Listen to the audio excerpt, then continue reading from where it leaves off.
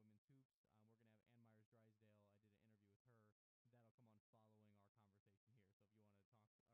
So if you want to talk or listen to Ann Meyers talk about just a lot of different things, more broad terms, as well as some playoff talk, listen on. It'll be right after talking to Nate here. But Nate, thanks for jumping on. It's late here on a Wednesday night. WNBA playoffs starting tomorrow. Are you kind of getting excited? Yeah, I think you got to get excited for the playoffs. I think a lot of teams are back to full health, and I think it'll be probably more competitive than we saw in the regular season.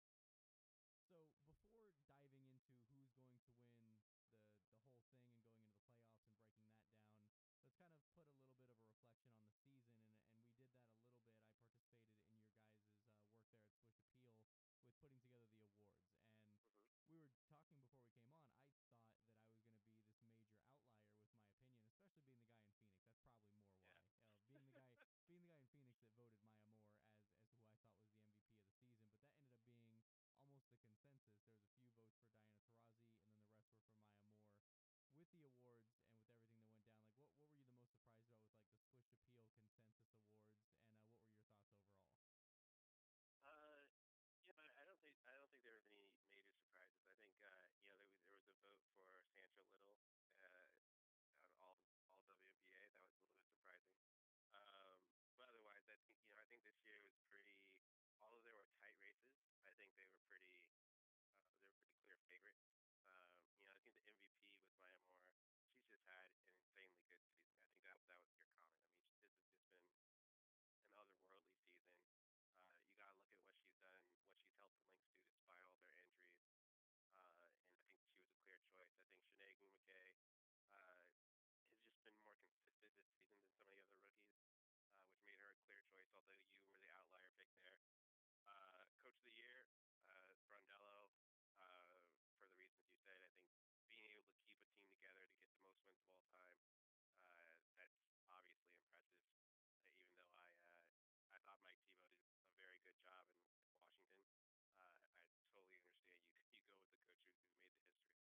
And everything else was sort of, I think defensive player of the year, Brittany Griner, most improved player, Skylar Diggins. I think everything is just in the end, despite some debates during the season, I think everything was pretty clear for us. Yeah. I mean, the consensus with Allie Quigley as being the sixth woman of the Right, year, and that's kind of a weird award. It almost comes down to just who is the most impactful player off of the bench, which I know that's right, kind of is simplifying what the award is, but at the end of the day, it just comes down to who gets buckets off of the bench because most right, WNBA teams they have their five set players, they rotate in 2 to 3 players off the bench, but overall it's like you have your five best players and you just have some other players coming off the bench. But Allie, like we've seen with Dewana Bonner in the past and a few other players, kind of showed what she can do this season with the only player averaging double digits. And we mentioned Brondello. That's the funny thing with Coach of the Year. It's the same thing with the NBA, where you go, is it the coach that got the most out of his team, the coach that broke records, the coach that did the most with the least, as you mentioned with the Washington Mystics, with that coach over there. There's a lot of different ways you can go with a lot of these awards, but I think overall, like kind of looking at the way that the voting went with the panel that we have over here, which is not necessarily the WNBA panel, and we'll see how the right. official awards come down. But I think it'll be pretty much on point with all that, except for my Kayla McBride for Rookie of the Year. Yeah. I mean, I understand your argument there about clearing, looking for a winner, and there just weren't winners. Uh, the two best rookies were on non-playoff teams, so McBride was the next best and on a playoff team. So that argument's been used before. I think Obumike just down the line is just going to be a much better player, and Sims has already shown that she's going to be a star. Oh, absolutely. Yeah, I almost with that award wanted to take it in a completely different direction and give it to Skylar Diggins. Just basically because this rookie class was kind of underwhelming. It was a good group overall, and Skylar Diggins just had such a ho hum. We talked about it before. Just such a pedestrian rookie year for Right. supposing to be a star, and then this year, just I mean, having an absolutely fantastic sophomore year. Same with Brittany Griner, but Skylar Diggins basically is that player that what most thought she was going to be as a rookie, and that Tulsa shock, I mean, we saw how Minnesota grew with top pick after top pick after top pick. I mean, they might be that team a few years down the road with the way they're stockpiling talent. Right. Right. And I think it's just a matter of getting. They're probably at the point where they need a veteran to help them out. And a defender, a defensive veteran will be great for them. Just to give them a little bit more experience, some more leadership, and uh, push them over the edge. Yeah, it's hard to steal talent different free agency and trade market than like with the Right. NBA, where it's very much just a lot of hustle and bustle. With the WNBA, I mean, we've seen it this year. Tarazi, Bonner, Dupree, all of them all signing extensions just with the Mercury in general in the past year and a half. So Mhm. players stay home. They don't really travel. They don't really move around. You don't really see big free agent acquisitions or huge major trades in the WNBA. Right. And then, the money is such that it's not a lure, right? I mean, the money is generally so close together. The gap between the most and least is so much different than it is in the NBA, and you're limited by that as well. So, I mean, I think that establishes some continuity, which I think is actually good. But you're right, it doesn't create that off season buzz for the WNBA much. And so going along with that, as we said before, the Tulsa Shock might be a decent team like as the years progress, and they might become one of the Minnesota Lynx, Phoenix Mercury, 3 to 4 All-Star type team here in a few years. But those teams exist, and that's why they're in the playoffs. And you have teams, out east. It's we'll get there in just a moment, but out west, I don't know if you just the way I look at it. I'm a big fan of what San Antonio can do. Like I like the potential of what that team can be at their apex and with the way they play the game. They were probably the team that challenged the Phoenix Mercury the most this season in general. Overall, they only team to knock them off at home. Took them to OT a few times. Just a kind of a tough, scrappy team. But so we start getting into the playoff matchups, and let's start off with here on Thursday. We have Minnesota and San Antonio. That series, which I think most people are assuming that Minnesota is going to take care of business and get back to where they should be, which is the Western Conference Finals. But starting off with that series, like what are your overall thoughts looking at it, and maybe an X factor when you're looking at the way that series could swing? I think with Minnesota, the big question, they're coming in having lost, three of their last four. And I think the big deal with them is they're just getting healthy at the end of the season. And even then, Augustus missed a game in there. So I think, the X factor really is, I think, still about whether or not what Brunson is going to be able to give them, if she's going to be able to continue to find her rhythm this season, because it's been a bit of a down season for her, both in terms of her involvement offensively and her rebounding output. So, she's going to be a big difference maker in this series. Obviously, you have more, but then, who else is going to step up to score for them? And if they get hot especially if they get hot from the 3-point line, hotter than they've been, that could make a huge difference for them. San Antonio is a team that, I mean, lives by the 3-point shot, and McBride being one of them. But, McBride, Hammon, Adams, those three really are their big 3-point producers, and they're a team that, if they get really hot, when they go home for game two, if they get really hot, it's Hammond's last game at home, possibly. You can imagine them pushing to three, but I just think against a team like Minnesota that can defend the three, and they've been defending the three a lot better the second half of the season, it's just going to be hard for San Antonio to beat Minnesota twice in 3 games without home court advantage, especially. Yeah, So I think Minnesota will probably be taking that one. yeah, and that's kind of why you have to lean towards Minnesota. This is the team. I don't know. For some reason, when I watch San Antonio play, maybe it's because they test the Mercury the most this season, and those are the games that I'm watching, and I'm going, wow, this is a team that can really test them. But could just be a matchup situation there where they have quick guards, they have some bigs that can really make Griner have to do some different things, so therefore they can be in more competitive games with the Mercury where other teams don't necessarily have those pieces. Going against Minnesota, that may not be the biggest benefit in the world because when you look at what makes Minnesota so special is they have quality, competent bigs and just an amazing, great backcourt. So they can kind of go out there and counteract someone like Danielle Adams, who I think is a fringe all-star type player. When she's on, she's really dynamic and fun to watch. Right. Yeah, so to me, she's the X factor in it. I mean, we saw with this season with the series between those two teams. I mean, San Antonio can score on them. They won the last game of the series. I think they got at least 72 or more in every single game. So they're a team that can score on Minnesota, but Minnesota doesn't hang their hat on defense necessarily. So a Right. lot of teams score on them, but they got to get stopped every now and then. And Maya Moore is just kind of on a mission this year. I am more, and Augustus being back. I mean, it's just there's so many weapons there. McCarville being a passer in the high post, and so they spread the floor differently than San Antonio. San Antonio can just play. They can put 3 or 4 3-point shooters out there, spread you out, and move the ball. They move the ball extremely well, and just move it in and get open shots that way. But you're right, defensively they haven't been that good, and part of it is, they've been better rebounding, but part of it is a matter of defending those perimeter shooters, and that's been a bit of a problem for them. So Minnesota, I think, just it's a bad match, and I think Minnesota has too many weapons kind of where I'm going as well. Is that I have that being a more competitive series probably than most, thinking that the combination of Hammond's last game, San Antonio home court, just the mix of talent that I think San Antonio can put together. I think it goes three, probably more than other Mm-hmm. people do, but that I think that'll be a fun series. Like to me, that's probably I don't know. There's some good series out there. So maybe we'll rank them here at the end. But that's probably like in the maybe the second or third series of the four there. There's one series obviously that we're going to talk about here in a minute that's going to be pretty fun to watch. I think. So the next series. So officially we're both going Minnesota on that one. It sounds Right. like and. Well, there's going to be on Swish Appeal today. You guys have already seen it, so if you're listening to this podcast, make sure you jump over to the website and check out the full predictions panel with all the Swish Appeal guys. I know Chris Willis over there of Peachtree Hoops, myself, we all contributed on what we think is going to happen in the first round. Right.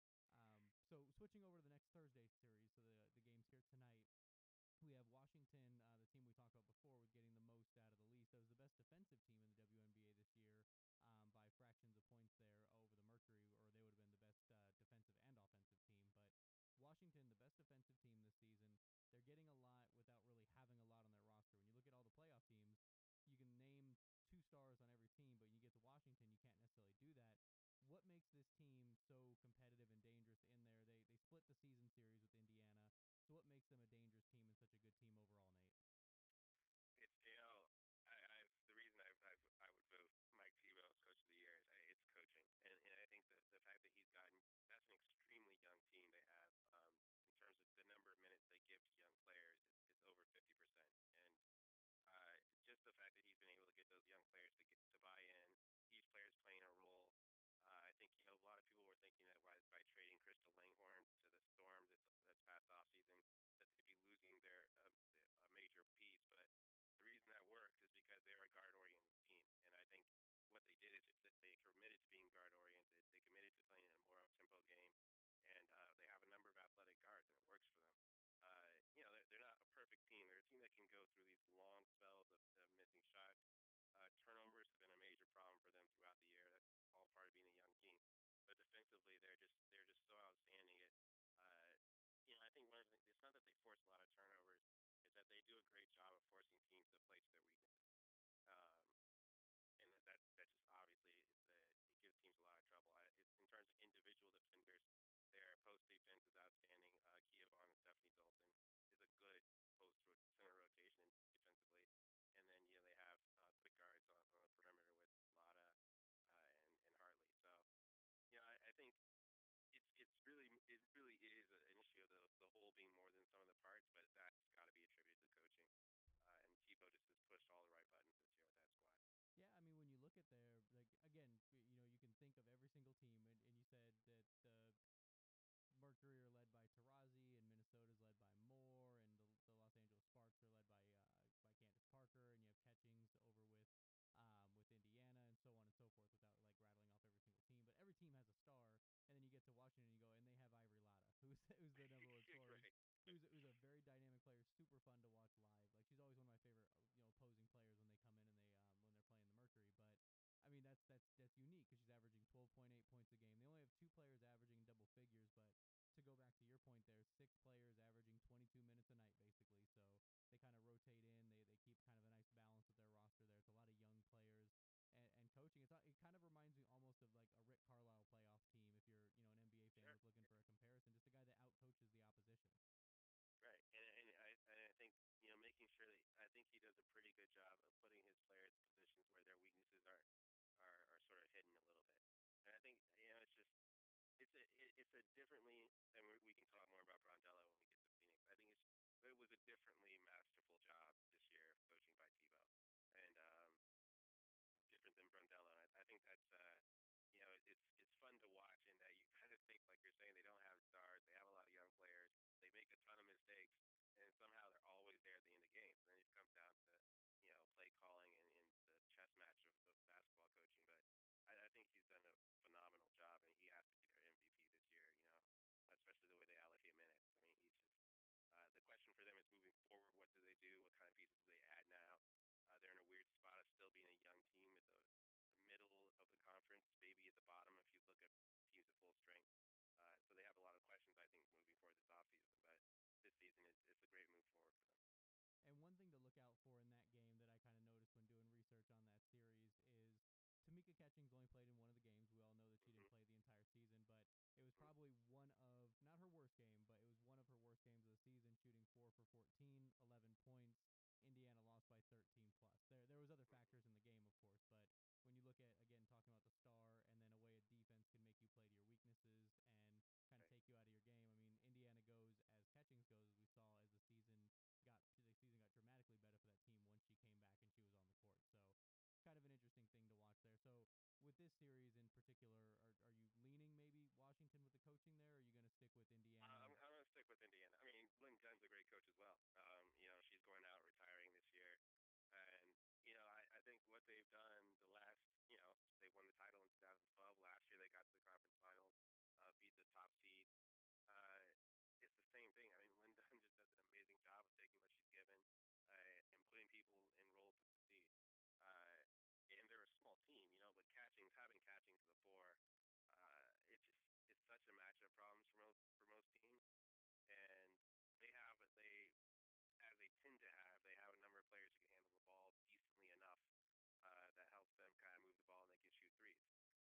The issue to me with them, if there's an X factor in that series, I'd say it's Breon January.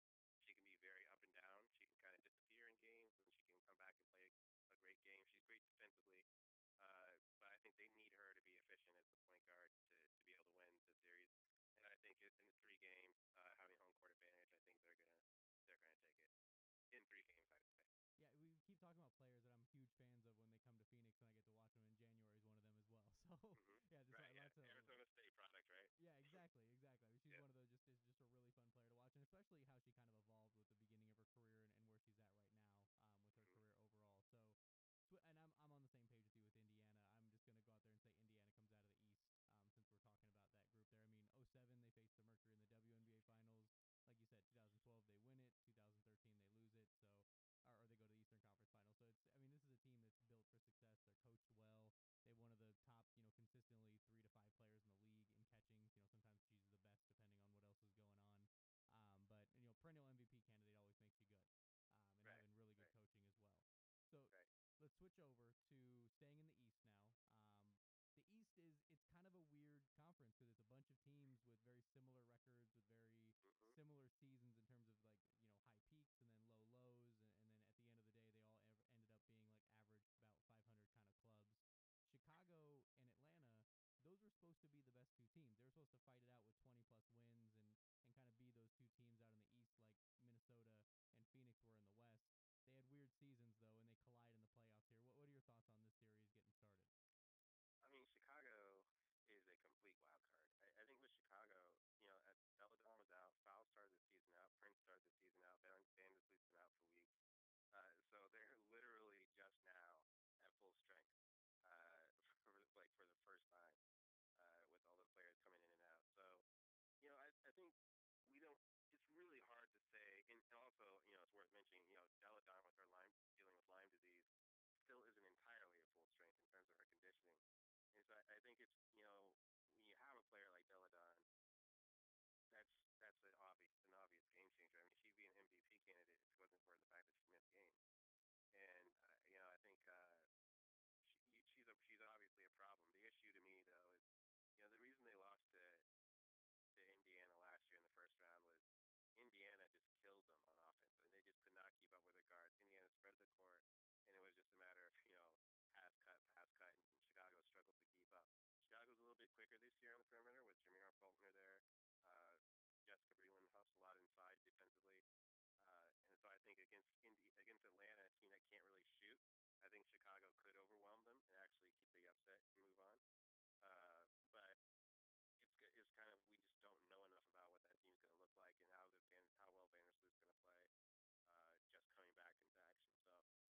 So I expect it to be an interesting series. I think it could be really bad. It could be really ugly basketball, but it could also be a fun up and down series. Atlanta with Angel McCoughtry, you just never know what you're going to get with her. I mean, she can change games defensively in a way that few players at her position can. I think I'm actually leaning towards Chicago there, but people have counted out Atlanta before, and that's been a mistake year after year. So it'll be an interesting one to see how it turns out. Yeah, Atlanta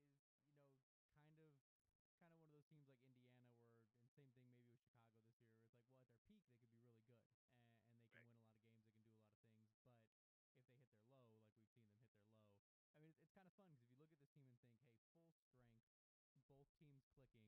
You have McCautry versus Deladon. You have D'Souza. I'm bad with names. Sorry, guys. You guys know with Goran Dragic that I'm really bad with names. And Sylvia Foles. You have Epiphany Prince. You have Shoni Schimmel. So I mean, you got these matchups like crossing in between where you can go. This could be really fun, but as you mentioned before, and as we've seen throughout the season for anybody that watches the WNBA, these teams have not done that. They haven't been very consistent. So hopefully we get more of like the full strength, fun 3 games. So I think this series could easily be the worst series in the first round, just in terms of watchability. But then it could turn around and be maybe the best or second best with the kind of the talent that each team could throw out there. Okay. And in Atlanta went through this. Their slump this season was basically, Michael Cooper went out for health reasons, and I think losing your head coach for a while is just it's a tough thing to deal with in basketball. And I think that's probably I think you could point to that as much as anything else for their slump. But they're also just a team. Atlanta is a team that just doesn't have a whole lot of outside shooting, but that's where Shoni Schimmel comes in. She seems to love big moments, and Atlanta seems to rely on her. Her minutes gone up and down this season, but Atlanta seems to love relying on her when they need a boost. And if there's any player in the playoffs that was going to come in, and you could imagine fearlessly changing her team's fortunes, it would be Shoni Schimmel. So she has some defensive issues, but we'll see what happens there. Yeah, but she has some All-Star game not issues. So yeah, right, yeah, she's right, she's a fun player to watch. But it's like almost like Jason Williams of the early 2000s Kings, where it's like a guy that you can throw him out there in a environment that's not structured and he's amazing, and then in an NBA right. game he's just kind of another good player. Um, yeah, and that one I went Chicago in that series, like in our official predictions that went up there. So I went Chicago in that one just mainly because my thought was it's going 3 games, and who do I trust more in terms of like the star that I think can rise above and do it.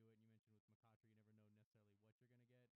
And Deladon has a chance to be the best player in the world once, if she can get her health under control, which is not in her control. But if she Right, can be healthy all the time, she could be the best player in the world every year for the next, 8 to 10 years if she wanted. exactly, Okay, exactly. so let's switch over to the series that matters, at least on a Phoenix-based website. Yeah, So I think that this could be. I think it's going to be a quick series. So, like, yeah. disclaimer: I think this is going to be the funnest 2-game series in the first round. I agree with you. But Phoenix Mercury, Los Angeles Sparks. I'll let you start off with that one as well, with like your just basic initial thoughts on how this series is going to get started. First off, Candace Parker missing a lot at the end of the season. There, Yeah. are they going to have her at full strength for this series? Well, I mean, it's a knee issue, and I think that's just one of those things that it looks like it's kind of been lingering. Uh, but at this point, if you're Candace Parker, you got a ton to prove. You went out in the first round last year. You still haven't made a final. Uh, I mean, I just think that's not going to matter right now. She's got basically like you're saying, she's got 2 to 3 games to get her team to the next round, and I just don't think there's any time for excuses. Uh, but what LA if Christy Tolliver gets hot, LA can beat just about anybody. Uh, they have some defensive issues. They have some redundancy issues.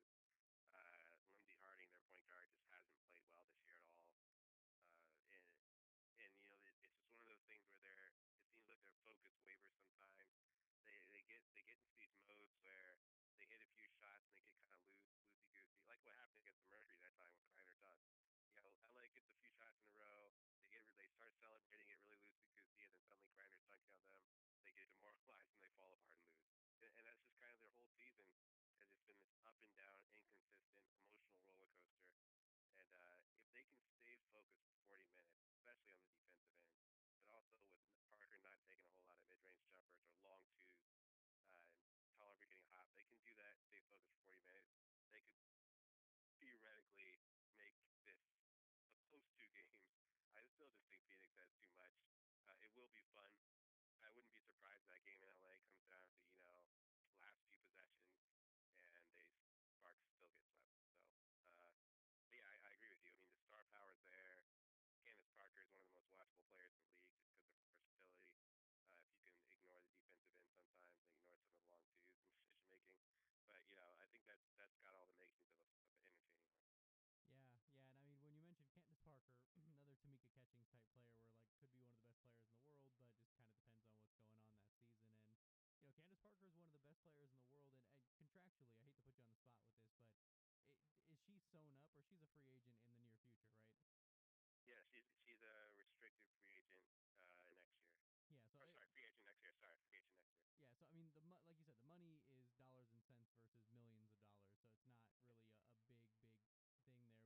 But you gotta wonder, like with her career. I mean, she basically stepped in and took over for Lisa Leslie, and hasn't produced on a winning scale like Lisa Leslie did, with winning in the playoffs and getting 2 championships. But overall, like you got to wonder, is she going to look around at the landscape of the league and go, I'm going to be one of those players, as I said before, it never happens, but one of those players that kind of steps away and goes to another team where she has a chance to win. You mentioned Tulsa being one of those teams that could really use a veteran. You mentioned defense as well, so maybe not a perfect fit, but could be a decent marriage there with those with that kind of a group. But it'd be interesting to see how Candace Parker's legacy goes down if she finishes in LA, retires in a few years down the road, but just happened to run into the Minnesota buzzsaw and then this new Phoenix buzzsaw Yeah. and Seattle when they were hot a handful of Yep. years ago. I mean, there's so much circumstance, almost like the Mavericks and the Kings in the early 2000s. If you're an NBA fan, to kind of relate to it, where you go, that's a championship caliber team. They can do that, but darn, they ran into the Lakers, the Spurs. Like Right. these teams all just happened to come around during their time frame and their window just closed. Or better, I mean, Patrick Ewing is another example. Yeah, I just he just ran into every dynasty. And those Houston teams were great as well. So I think Parker. I think the flip side of that issue is if the Sparks lose in the first round again this season, they're going to have a coaching decision to make at the end of this year, and losing two straight years first round, they're going to have to start to think about, do we blow this up? Do we trade Parker to get the most value we can out of her, or trade Agumake, or do something? They got to do something there. Parker and Agumake are both fours. They can't play five. They can't play three, and that's their biggest problem. And because you can't really, you want both of those players in your court because they're your best players. But when they do it, there's always defensive problems. There's always offensive spacing issues, and it's just it's not working. I mean, at some point, you just have to decide this isn't going to work. We're going to have to take a loss and try to shake things up to make it work. So their off season will be fascinating. I can't imagine them coming back with the same squad because, especially, you get swept first round. Now you're just going backwards. yeah, and with the Mercury, that was what they were facing a few years ago, where a Yeah, lot of their best players were in similar positions or had similar skill sets, and they kind of happened into Penny getting hurt, and then Diana getting hurt, and then all of a sudden you have Brittany Griner on your team, so it kind of glued everything together and allowed them to reach this pinnacle of where they're at right now. So let's talk about the Mercury. They have sure. MVP candidate in Diana Taurasi. Wouldn't shock me if she won it at all, even though my vote goes Right, Maya Moore. They right. have, hands down, there's not even a conversation, Brittany Griner is the defensive player of the year. Yep, Probably the best defensive season in the history of the WNBA. A lot of people could probably argue. yeah. Penny Taylor's back. They have Dupree. They have Bonner. They're doing a lot of good things. Aaron Phillips is a sixth woman off the bench there. They have this squad put together. How do the Sparks match up? Because we see the Mercury swept them during the regular season, but the Sparks were able to get some points on them, make some close games overall. Roster wise, you're not feeling a good matchup for the Sparks in terms of this series. Like I think, like with San Antonio matches up very well against the Mercury and has a chance to actually knock them off. They land the Sparks, which might be the best first round opponent that they can get based on the playoff teams. Right. The Sparks problem. This was the problem last year. I picked the Mercury to be the Sparks first round last year as well. The Sparks problem is they can't guard that Mercury backcourt. Um, no matter what combination they put out there, uh, if you're going to start with Tolliver's going to have to guard someone she can't guard, and uh, it pretty much goes downhill from there. Same thing with their perimeter defense issues are less pronounced there in this matchup, but still someone's going to have to guard Bonner. And if Bonner's been a more controlled offensive player, but they're going to the Mercury can spread the court on them, and that means they're going to have to put a Neko Lumike or Candace Parker on someone guarding the perimeter. Uh, it's just it's not a good situation for the Sparks at all. Obviously, defensively, Griner is the type of player who pushes teams to shooting more mid-range jumpers, and that's a bad habit of the Sparks sometimes. So it just can't. It's one of those things where you look at every position there, every area of the court, and it's just nothing favors the Sparks there to the extent that they'd win. Uh, Yeah, and that you mentioned like the long jumpers with what Griner does, forcing teams to shoot out there. It's kind of a fool's gold, and this goes back to the coaching as you mentioned before with Brondello versus Washington, where Brondello coached in a master masterful way this year. It was a little different because she had all the talent in the world, so the results aren't as surprising. But Brondello, with the way she coaches and used Brittany Griner, was hey, if they come inside, you're going to clean it up, but we're going to Right. make teams think that this shot, this 18-foot jumper, is their window to being able to limit you on the defensive end and make you take you out of the game. But they're going to go out there and hit a couple, but then that's the most inconsistent shot in the world for any basketball league. Right. So teams are going to go out there and miss a lot of long twos. Eventually, they're going to want to start bringing it in. Like you mentioned with the Sparks before, they hit a couple of jumpers. They got up early on the Mercury. Then the Mercury just kind of tightened it up and then said, all right, keep shooting jumpers. And they ended up missing a lot of those. So it's one of those things that Yeah. Griner does where when you have Parker or Agunike, whoever she's guarding, where they can go out there and they can do some really great things, but with both of them being fours, neither of them being natural fives, they're shooting a lot of jumpers. And Griner says, when you come in here, I'm going to clean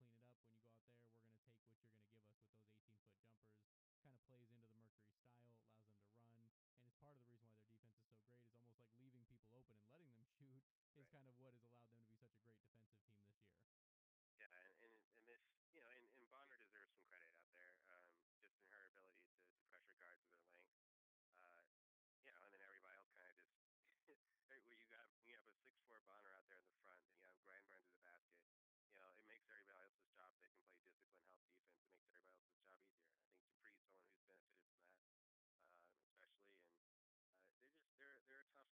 Dupree kind of gets lost in this team because everybody else gets so much attention. With Taraz and Griner getting so much attention, Bonner is a bit more of a defensive presence than Dupree in terms of where she's guarding people. And Dupree just quietly goes about her business and does a great job. And you have to account for her. You have to account for her. She's just so good off the ball as a big player that she causes teams problems if you try to over guard Tarazi or Griner. So it's unfortunate for the Sparks because I think they're in a spot where they need to advance badly, just in terms of direction of their franchise, and it's probably not going to be that this year. So Yeah, I mean you have the two stars in Tarazi and Griner, as we mentioned in their two different ways that they lead this team. But then sandwiched in the middle are Diana Taurasi has called her, and it's a compliment to her teammate, probably an over exaggerated compliment, but I get where she's coming from, saying that basically DeWanna Bonner's been Scottie Pippen for this team this year, where she goes out there and she goes, hey look, I know I can get 20, but I'm gonna go out there and guard the best player out there, and right, if someone else gets hot, I'll switch over to them. And she's been tremendous on defense. I wrote about that early in the season. I noticed that change in the first like 3-4 games of the season where she right, went out there and she just used her length and quickness and said, I'm going to be a defensive stopper. Like that's my right, role. We have enough scoring on this team. We need someone to do these things and I can do them, so I'm going to go do them.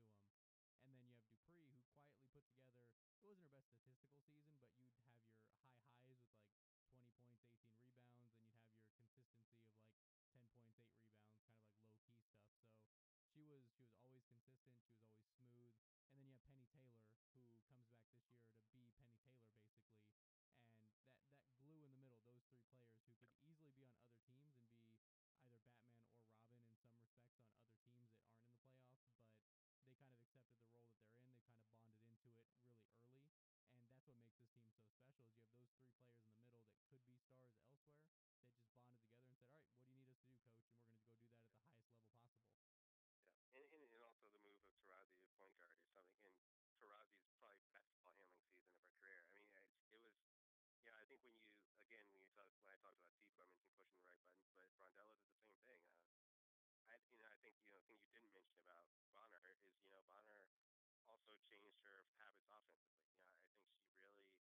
I think she cut down on some of the I'm just going to toss up threes unconsciously stuff.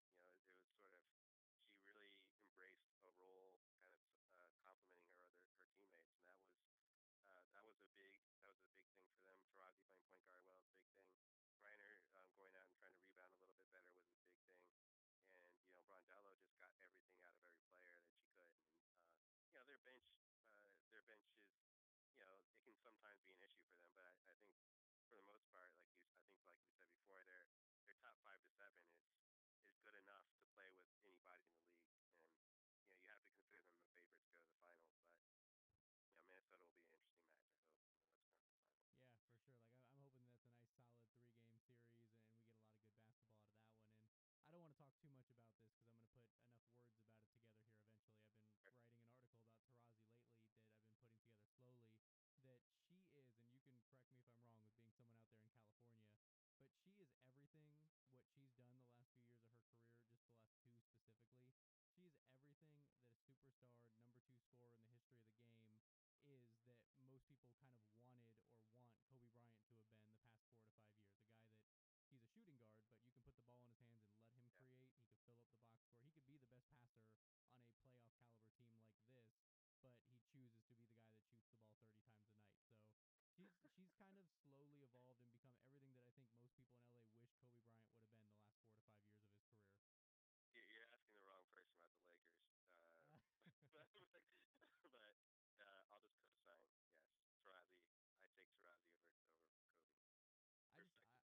I like the maturity of her career where I mean she with Yeah. the cachet she has and what she's done in this league, she could easily go out there and go, look, Sandy, coach, whatever you want me to call you. That's cute that you want to put me at the point, but I'm going to go ahead and shoot the ball 25 times a Right. night because that's what I do, and I've won championships that way. She could have done Right. that very easily, could have done that, but no, she went out Right. there and had some games where she'd have just a handful of points in the first half, and then do what she needed to do in the second half, but was focused on facilitating, trusted her team.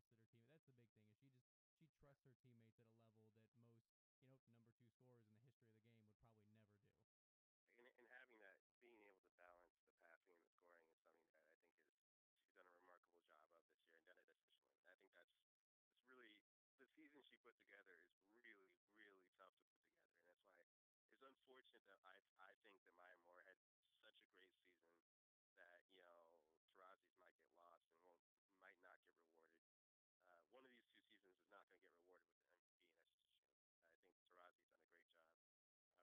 I always thought she could run point for a team like this, and I think this year, the way she's done it is good. I would be interested to know how Phoenix fans feel about the technicals and some of the complaints of the refs. I don't know if people want to put that into an MVP conversation, but I will say that as a non-Mercury fan, that gets grating sometimes. So, but that aside, the actual basketball is great. Yeah, I'll tell you how the fans react in the arena. When they're winning the games, they laugh it off and think that it's cute and funny and it's passionate. And when they're losing games, they hate it so much. They just so much hate towards the technicals and the way she acts and like kind of the childish stuff that you mentioned that she can have with the referees. I mean, it's sitting live at games, you get to see more than what the camera shows. And there's so many Right, times where the referee of choice in that game that is not on her good side will be the closest referee to her, and the whistle gets blown, and she rolls the ball 3 quarters of the court to somebody else to not give the ball to that person.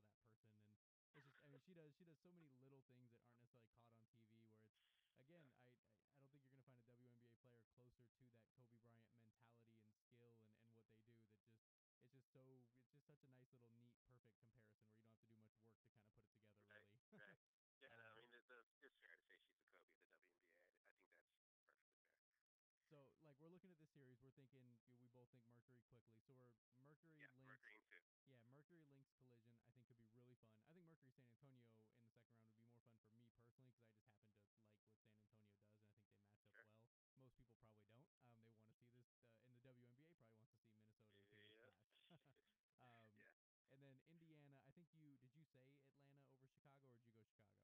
I go Chicago. You and we both went Chicago. So we're both Indiana, Yeah. Chicago. We're both Phoenix, Minnesota. What who gets to battle it out for 5 games in the WNBA finals if we had to just throw it out there right now? Indiana Chicago will be really interesting. I think Indiana destroyed Chicago last year, and I think they just outcoached them. I think Len Dunn just outcoached Loki Chapman. I have a hard time counting out Len Dunn if that's the matchup. So I'll go with Indiana, and then Phoenix, Minnesota. We've seen what happens. A lot of that series will depend on the officiating. If it's the kind of we're going to let them be physical, that favors Minnesota. If it's more of a finesse game, it's going to favor Phoenix.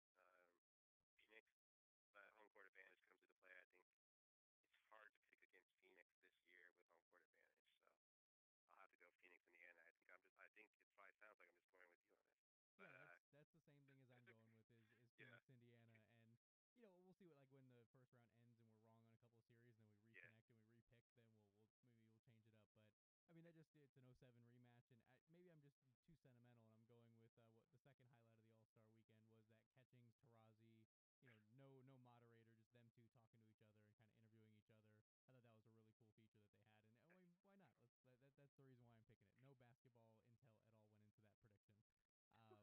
So, question for you: how, with this season that the Phoenix Mercury put together, records broken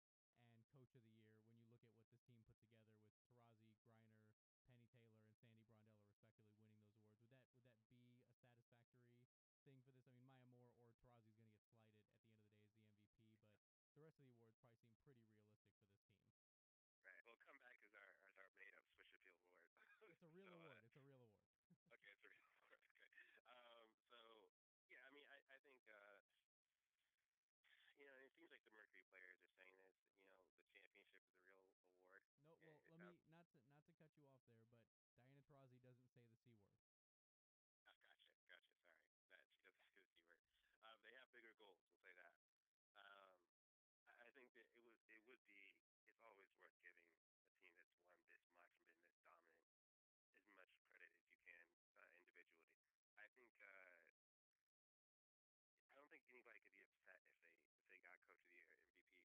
a real award. No, well, let me not to cut you off there, but Diana Taurasi doesn't say the C word. Oh, gotcha. Sorry, that she doesn't do the C word. They have bigger goals. We'll say that. Um, I think that it's always worth giving a team that's won this much and been this dominant as much credit as you can individually. I think I don't think anybody could be upset if they got Coach of the Year, MVP, and Defensive Player of the Year. They're that good. Those players are that deserving. Brondello's that deserving as a coach. So you can't really make an argument against. That's not something I can say every year about the WNBA awards. So, um, they deserve it. I think Maya Moore just put her over the top as MVP. All right, I'm copping out. I'm just co-MVPs. Let's make it happen, WNBA. You can't. I mean, it's almost. It would be interesting. This would be if you're gonna have a co-MVP possibility. This would be the perfect year to do it. Yeah, exactly. I mean, this is one of those things, and I think I might be that guy that does this every year, where I start, whether it's NBA or WNBA, and I look at the seasons and I go, I just can't not reward. There's always it comes down to two, maybe. Like when it comes down to three, I think it's easier. When it comes down to two, and you're just like Maya Moore, like insanely historic things that she did with the scoring and kind of carrying that team, and then Taurasi, the transformation from amazing scorer to just all around leader and putting together the best season in the win wise in the history of the WNBA with that team. It's like, how can you not reward both? The co-MVP is a cop out for sure, but it awards both of the players. So right, yeah, it would be the year to get that done. But let's get that done, WNBA voters that be. All right, well, you know what? We went way too long, but that's what happens when you have basketball talk about. WNBA is kind of at the forefront. Like I said, Team USA and the NBA schedule, with both of us kind of scoff at because it's 82 games that are exact same thing as last year. So with some minor tweaks and changes, right. it's not I the think NFL. people just get bored in the summer and need to argue about something. People need something to talk about, which is why NBA Rank is like a global phenomenon on ESPN when they start ranking the players and the teams and stuff. It's just silliness. Yeah. All right, man. But Nate, no, I definitely appreciate you jumping on, previewing this stuff. No We'll definitely reconnect either before the finals, maybe in the second round, depending on how the games kind of line up in our schedules. But appreciate you jumping on. So you guys will be able to listen to this on Swish Appeal, on Bright Side of the Sun. Check out the link on TuneIn. And we're going to jump into the interview with Ann Meyers Drysdale that I conducted as well. So continue listening if you want to listen to a member of the Suns and the Mercury front office, former great Ann Meyers Drysdale.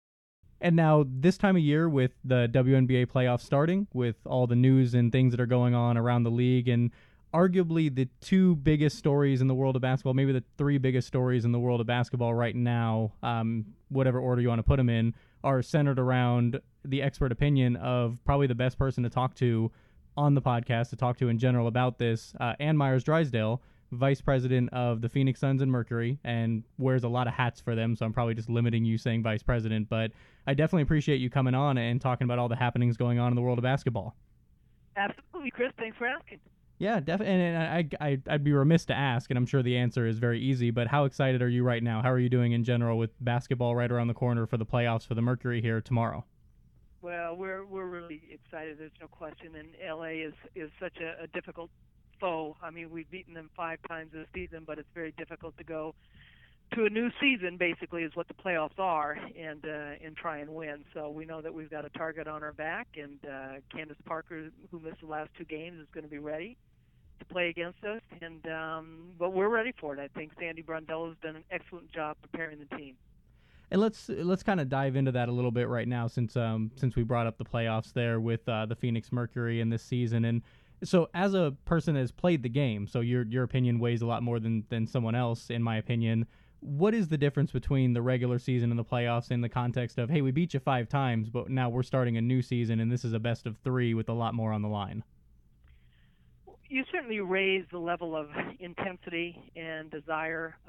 You've got to bring your best, whether you're playing in the NBA Finals or the Super Bowl or the World Series or the WNBA Championships in the playoffs.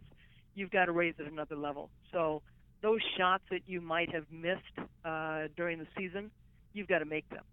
It's like somebody going, Joe Montana making the pass, and a guy's going to catch it, no matter how difficult the pass is.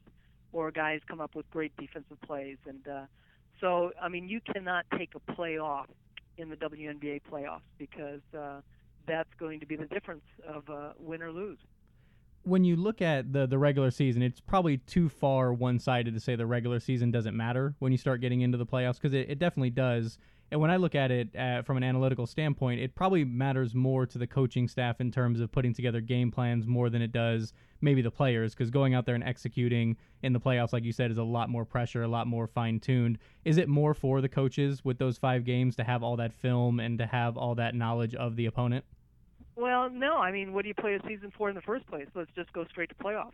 It just doesn't work that way. You've got to play a season to give everybody an opportunity to get to the playoffs. And certainly the season is important. And with the WNBA, with it being a short season compared to a lot of other seasons that we see on the professional level, it takes time for these players to develop chemistry, to understand what their coaches want to develop, not just on the offensive end, but the defensive end. And you've got new players coming in, so you have to learn new roles and accept different positions that you might play. For example, Diana Taurasi was our 2 and 1 last year, but basically has played 1 this year. So, led the league in assists and certainly is a 5-time scoring champion, but has changed her game. And so you've got to have that regular season to do work on those things and develop different skills. You look at somebody for us in Brittany Griner, how her game has progressed in 1 season, and with new coaches and the demands as far as what they expected out of her compared to different coaches with her coming in as a rookie. And certainly the regular season for all teams, I think, is very important. What does that say about Diana Taurasi when you're the number 2 scorer of all time? You have a brand new head coach coming in where if she wanted to, she probably has the cachet to go, look, I get what you want me to do, but this is what I do best. No, she didn't do that. She went out there and she scored when needed. She was a great facilitator and a great teammate. At this point in her career, what does that say about her that she can take a step back, do what the team needs, and then create this type of a season for this team? Well, it says, and it always has said, that she's one of the best to ever play the game. And she understands how to win a championship and the sacrifices it takes. And Diana Taurasi has never been about Diana Taurasi. She's always been about the team and making others better. And I think that that's what separates her a lot of times from other players, is that she raises the level of play from her teammates.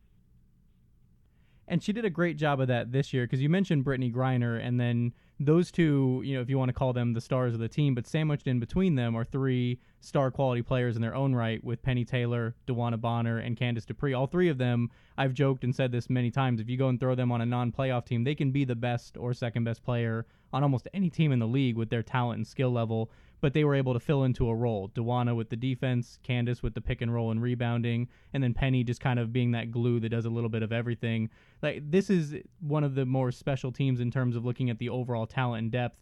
With your experience in the women's basketball, your experience over the years, how special is this team historically when you start looking at this team from a historic standpoint? Well, Chris, it is a pretty special team. And honestly, we're trying to win a championship again. And Minnesota's the defending champion. And you look at their starting 5, and they're not too shabby. Yeah. But we have 3 All-Stars this year with Candice Dupree, Diana Taurasi, and Brittany Griner. Penny Taylor is an Olympian and has been an All-Star. DeWanna Bonner, you can't say enough about how she has changed her game. She was 3-time Sixth Player of the Year, and a couple years ago she was second in the league in scoring. This year she's kind of become the defensive stopper. No matter what position Sandy Brondello puts her in, she is about defending the best player and can still put up points, can still rebound, even though stats-wise may not show up on the stat sheet. but what she does out on the floor, you need her out there. Candace Dupree, absolutely right. She's just missed consistency. She gets easy looks to the basket because of the execution of the offense. She's always around the basket. She's going to get rebounds for you. She's going to make shots and have a high percentage and field goal percentage, and does a good job on the defensive end also. And then you've got the three All-Stars, as you said, Penny Taylor.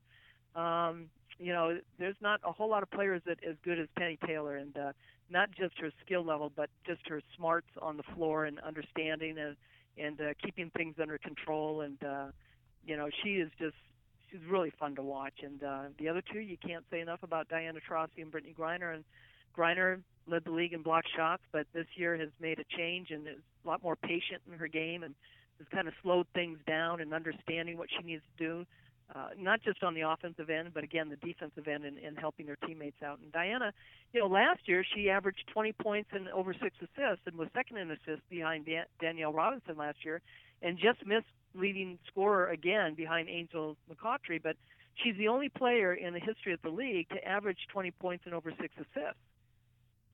And that's something. She's the only player in this league to be a scoring champion and lead the league in assists.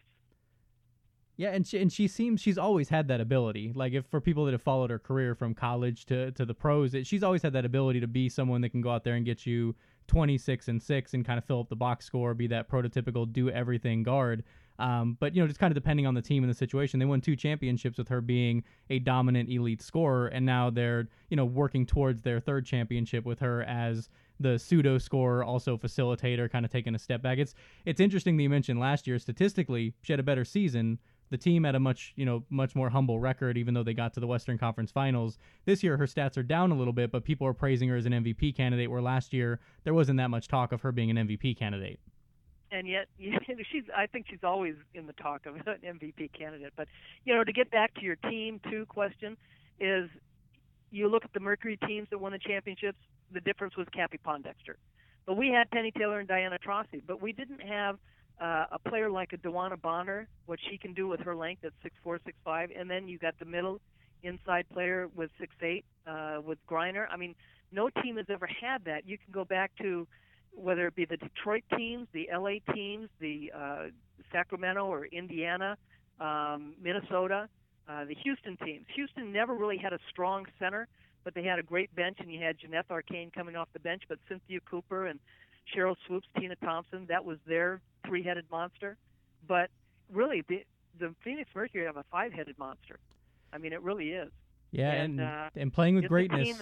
And it has had the best record in the WNBA this year, in the 18-year history, even though there weren't as many games in those first years. But still, I mean, Houston really was the measuring stick of all teams, I think. Obviously 4 championships in a row, and Cynthia Cooper was MVP of the finals every year. And then you look at what Cheryl Swoops was able to do when she sat out with injuries and her baby and stuff. But Tina Thompson, what she became, I mean, she's still the leading scorer in the league right now in the history of the game, and I don't think that'll last with Diana Taurasi. But I think this is a team, and the only way you can prove though its superiority is by winning a championship. And Houston is that team, as you mentioned. I like that comparison because the 4 championships, obviously the consistent greatness and just all those all-star caliber Hall of Fame players that they had. And the Mercury are kind of piece by piece, re-signing DeWanna to an extension a few years ago. This year they re-sign, Diana Taurasi. They're getting these players under contract for years to come. Some of them are a little bit maybe older. They're in their prime / end of their prime there with their careers, but keeping this group together and Brittany Griner is almost like that refresher for this team where you have a lot of veterans that can go out there and do something, and then you have this rookie phenom that really does have a chance to be special and one of the best players in the history of the game to kind of create this potential dynasty for the next handful of years for the Mercury now. Yeah, and she's only going to get better. I mean, it's only the tip of the iceberg. And you look at Minnesota, I mean, honestly, I think a difference maker for them to win their first championship was Taj McWilliams-Franklin, and she was in her 40s. So the one thing about the WNBA players, I think you can play well into your 30s rather than the NBA where a lot of guys, people will say, well, they're done at 30 and so forth. But, they've reached 30, 31, and you're looking to trade them. You're looking to get rid of their contract. You're saying they're old. But in this league, in the WNBA, I don't think that that's true. I think you have a lot of women that can play 37, 38 and still be very productive. Yeah, and it's a less physically demanding game. And granted, you're playing overseas, but you have less WNBA games, you less mileage on your knees there, less mileage on your body. And yeah, I mean, those Minnesota teams are the recent example of having 5 to 6 really good all-star caliber players like the Mercury kind of have right now, and starting to put together a team that can win a championship. So speaking of championship, going back to that word specifically, Diana Taurasi said she won't say the C word. You're behind the scenes there with the Mercury and in the inside. Has she said the quote-unquote C word throughout the year this year, or has she kept to that? No. Diana's, that's the one thing about this team that, and I come from UCLA and Coach Wooden thinking, and Coach Wooden never talked about winning. I know for myself as a player, I never went into a game thinking that I would lose, and that's why I was out on the court in the first place. And I feel that same way about this team. And Sandy Brondello and her coaching staff, they don't really talk about winning. They talk about preparation. They talk about, who your opponent's going to be, and knowing their strengths, and knowing what they're going to do as not only players but as a team, both ends of the floor. I mean, it's about preparation and doing the best that you can and executing, and good things happen. And I think Sandy Brondello is a coach that's pretty calm, and the fact that she doesn't talk about winning, she talks about, what will be, will be. And if you look at the execution in our offense, and defensively, we're the top teams in the defensive end. And so it's not just about the offense, and people talk about Phoenix. And actually, at the end of the season last year, with Russ Pennell in charge, we were a pretty good defensive team. And so we've got the pieces, and Sandy Brondello has had the players able to respond to her.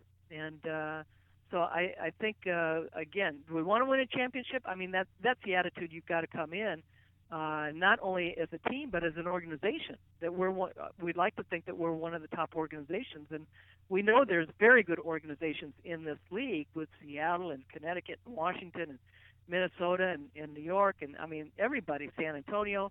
But in saying that, if you don't believe that as an organization from top to bottom, then you're just going to, float along at the bottom. Yeah, and organizational structure has been definitely a strong point of the Phoenix brand over the past couple of years, of kind of revamping the thought on what the front office needs to look like down to the coaching staff and the players. And in the past 2 years, when you speak about the Phoenix Suns and you speak about the Phoenix Mercury, kind of like a top-to-bottom change and bringing in the right people. And we saw the results on the court with Phoenix last year, and now we're seeing the results on the court with the Mercury now as well, the Suns and the Mercury respectively, having, in their own ways, very memorable, very appreciative seasons, I would think, from fans and from the front office. Everybody around the organization have got to really like the future of both of those teams. With the Mercury this year, you mentioned the mentality and a lot of the intangibles of what the team needs to do to win a championship this year. What would you say would be the X factor for this team we have the X factor as the crowd, but what would be the X factor for this team to be able to raise another banner and get to that pinnacle again? Well, certainly, obviously our starting five has to play at their highest peak, I think. But our bench, I think our bench has to be productive and in spots where they come off and help, whether it be Aaron Phillips, who led the league in three-point shooting, Shea Murphy with her athleticism, Misty Bass, her toughness inside, and both Aaron and Misty have been to the playoffs, and I think that that's a key, too, to have experience with players that understand what it takes, to play at a different level being in the playoffs. And certainly Misty and Aaron were with Connecticut when they got beat a couple years ago by Indiana on a last-second shot. And, it's so they've got a little bit of that hurt in them, even though I should say Aaron Phillips was with Indiana. She wasn't with Connecticut. Misty Bass was with Connecticut. But, they both understand what it means to be in the playoffs. And but I think a lot of it for us is going to be our bench. And that bench, when you mentioned that, I talked to Misty Bass at the beginning of the season, and she kind of gave me a little bit of insight on the way the team was built and the way that they were organizing things structurally with the team. And she just kept mentioning the San Antonio Spurs, that this team wanted to build a deep team that was quality across the board versus having 5 great starters, and then we'll see what happens when the bench comes in. So is that kind of the logic, going inside baseball with the way you guys are putting the team together, of not just saying the San Antonio Spurs model, but just having that quality depth from top to bottom and having players that are ready to be the next man up? Well, I think that's a question you have to ask Sandy Brondello, but I'd like to think that when I came in as general manager that we felt the same way in 2007. And so, yeah, we felt that we had built a quality team, and Paul Westhead was at the helm, and, we had also built a style of play that a lot of teams didn't know and hadn't played, and now here it is a few, 7, 8 years later, and a lot of teams, that's what they're doing. They're playing more of a running game. And in 2009, we won a championship. The thing is, too, a lot of it has to do with injuries. Certainly you have to have a team that's healthy, and certain players, if you're injured going in, that's going to be tough, especially with key players. And you'd like to think that the 8 teams that are playing in the playoffs right now, that they all have everybody fresh and ready to go and at the top of their game. But certainly I would like to think that Phoenix has always been an organization that has prided itself, not just with its fans and how they respond to their team, but the coaches and players that have been in this organization. They want to build from top to bottom a program and that's going to not only win championships, but that is well respected. And I can understand Misty coming in and saying that. Certainly Sandy Brondello coming from San Antonio, but she's been in Miami with Pat Riley and and other coaches, and certainly was in Detroit and not just San Antonio, and then went to L.A. and was in L.A. and with Lisa Leslie and so forth. And so Sandy's been around, not just WNBA coaches, but her husband Olaf Lang, and being in San Antonio with Dan Hughes, and certainly Pop is there. Yes, I can see the rub off of San Antonio, but she's had a lot of influences in her coaching career. Yeah, and she seems like she sponged up a lot of that experience, which is what a lot of, good young coaches need to do when they want to eventually be, very good coaches when they're doing it on their own there. And she had a lot of experience there. You mentioned the injuries, so got to knock on wood a little bit with That's that. Right. With, I mean, because a lot of that. Yeah, Phoenix. Not to be too cute with it, but they got a lot of that injury stuff hopefully out of their system the past couple of years because, being around the organization, I know it, everyone that's watched the game, a lot of unfortunate things that have happened that kind of derailed some of the seasons over the past 2 to 3 years. And now, fully healthy going into the playoffs, and hopefully they're able to keep that going. I do want to talk about, before letting you go, we talk about the Mercury, and that's the main thing out here in Phoenix, but there's been a lot of talk with Becky Hammon, and we mentioned San Antonio there, so I want to bring her up and talk about that situation. You were, along with a lot of other names, you're going to create a Mount Rushmore of people that have trailblazed for their group of people, for their sport, for whatever you want to call it. You're going to be on there with a lot of other really important faces in the history of sports. You trailblazed for the women's basketball, and now Becky Hammon's taking a step into being a coach with the San Antonio Spurs. A lot of it has to do with the right person and the right situation. Do you feel that Becky in San Antonio, this is the right person and the right situation to take this move as a coach in the NBA? Well, give credit to the San Antonio organization. It comes from them, and to me, it's not new. She was with the team last year. She was working with the team last year, and because the media, quote, didn't write about it, now it's a big deal. Yeah. Because, they actually did sign her to a contract, and but, Lisa Boyer did it with Cleveland, and the circumstances were that the Cleveland Rockers were owned by the Cleveland Cavaliers, and so she was in town, and certainly you develop a relationship with the coaches and the organization itself, and John Lucas saw that in Lisa Boyer. So she was a part-time assistant with the Cavaliers, and that was huge, but wasn't talked about a lot. And I know Nancy Lieberman coached the D-League and with Dallas, and so we have Bernadette. I know Bernadette. I can't think of her last name. Who was an assistant coach with Rick Pitino at Kentucky. I know that there's been a couple.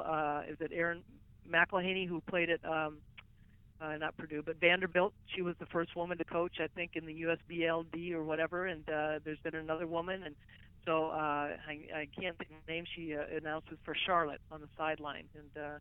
So she also coached, and I can't think of her name offhand. But so there have been women that have been out there, and but the fact, obviously, it's the NBA. It's huge. It's big. It's the stage, and I think the fact that Becky has been in the game her whole life. I've called her a lifer.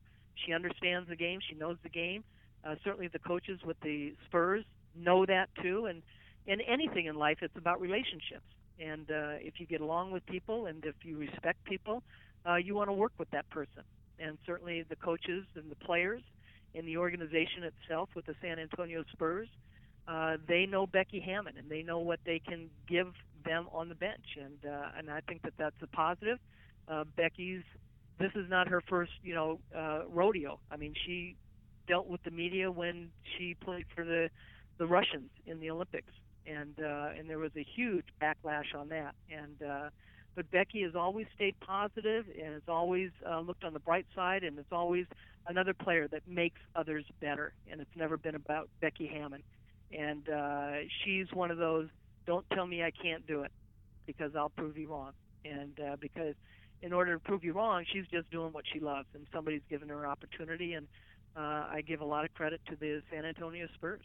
Yeah, absolutely. And they've done a lot of things, and you mentioned Cleveland as well, and they've done some things with their coaching staff this year with David Black coming over from Europe, and you talk about Becky Hammon coming on with the San Antonio Spurs, and you have a lot of situations, and a lot of times, it is about the media and whether they cover it or not, because you were scouting for the Phoenix Suns back with Mike D'Antoni when he was coaching the team.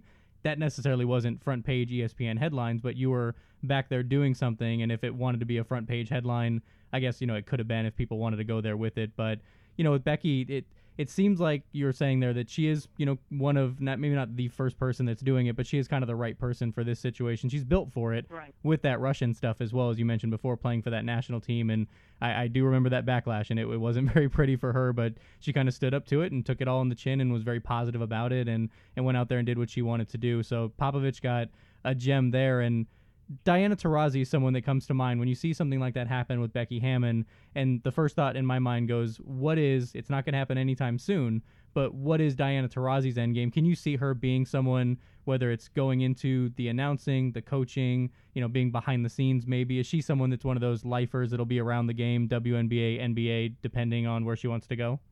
Well, and that's a good question. I mean, I can't answer that right now because there's probably quite a few players in the WNBA that could go on to coach, and not just men but women too. And look at Katie Smith; she's gone on to the bench. But they used to talk about Pat Summitt and Tara Vanderveer coaching the men's teams. They were that good at coaches that they could coach the men. Well, you know what? When you can coach the game, you coach the game. And the biggest thing for them is they wanted to make a difference in young women's lives. And certainly, college is a lot different than the pros. And the opportunity for Becky is huge. And there's no question that anybody in the NBA knows Diana Taurasi and knows that she understands the game. And Diana, if that's what she wants to do, you look at somebody like Carol Lawson, who has being a point guard and understanding the game, makes a big difference too. I think you see more point guards that read defenses and set up the offenses. Those are the ones that kind of step up and seem to be the head coaches at some point in their careers. And of course, I don't think Pop was a point guard, but he's done a pretty good job, I would say. But down the road, if that's what Diana wants to do, I think she could do virtually anything. When you were in these shoes, more or less, back when you were playing the game and you were signed over with Indiana, and then you did a lot of the broadcasting, you did a lot of firsts as well for women in the game of basketball. Was there a lot of negative backlash? Because I think a big part of it as well is society being ready for it and it being one of those progressive eras. And when you were going through it, it was very much one of those progressive eras where, things were changing all around the world. And in 2014, it's very much a progressive era where things are changing again. Is it a lot of it about the era, the time, it kind of being right? And what was that backlash like for you back then? So it's been 35 years, almost 35 years. And I'm hearing things today that I heard 35 years ago. From different guys on the radio and so forth. Things that they've said about Monet Davis, the gal from Philadelphia that's pitching and playing in Little League. And some of these guys on the radio, talk radio, and you have to remember that when I tried out with the Pacers back in '79, it was the very first year of ESPN. So you look at ESPN and what it has done today in the world, not just here in the United States, but what it's changed sports throughout the world and how people think and how much is on TV, and none of that existed. We didn't have certainly we didn't have the computer, and we didn't have tweeting and the internet and Facebook and all this other stuff. We had TV and we had the newspaper, and we certainly had Sports Illustrated was huge, which Sports Illustrated is not quite as big a magazine as it was in the past, and now you've got all these different radio people and TV people and media people, and I mean, when I was growing up, they didn't have majors in colleges that were sports journalism. It just has, the society has changed so much, and the things that are said. So what I went through, absolutely there were negative things said.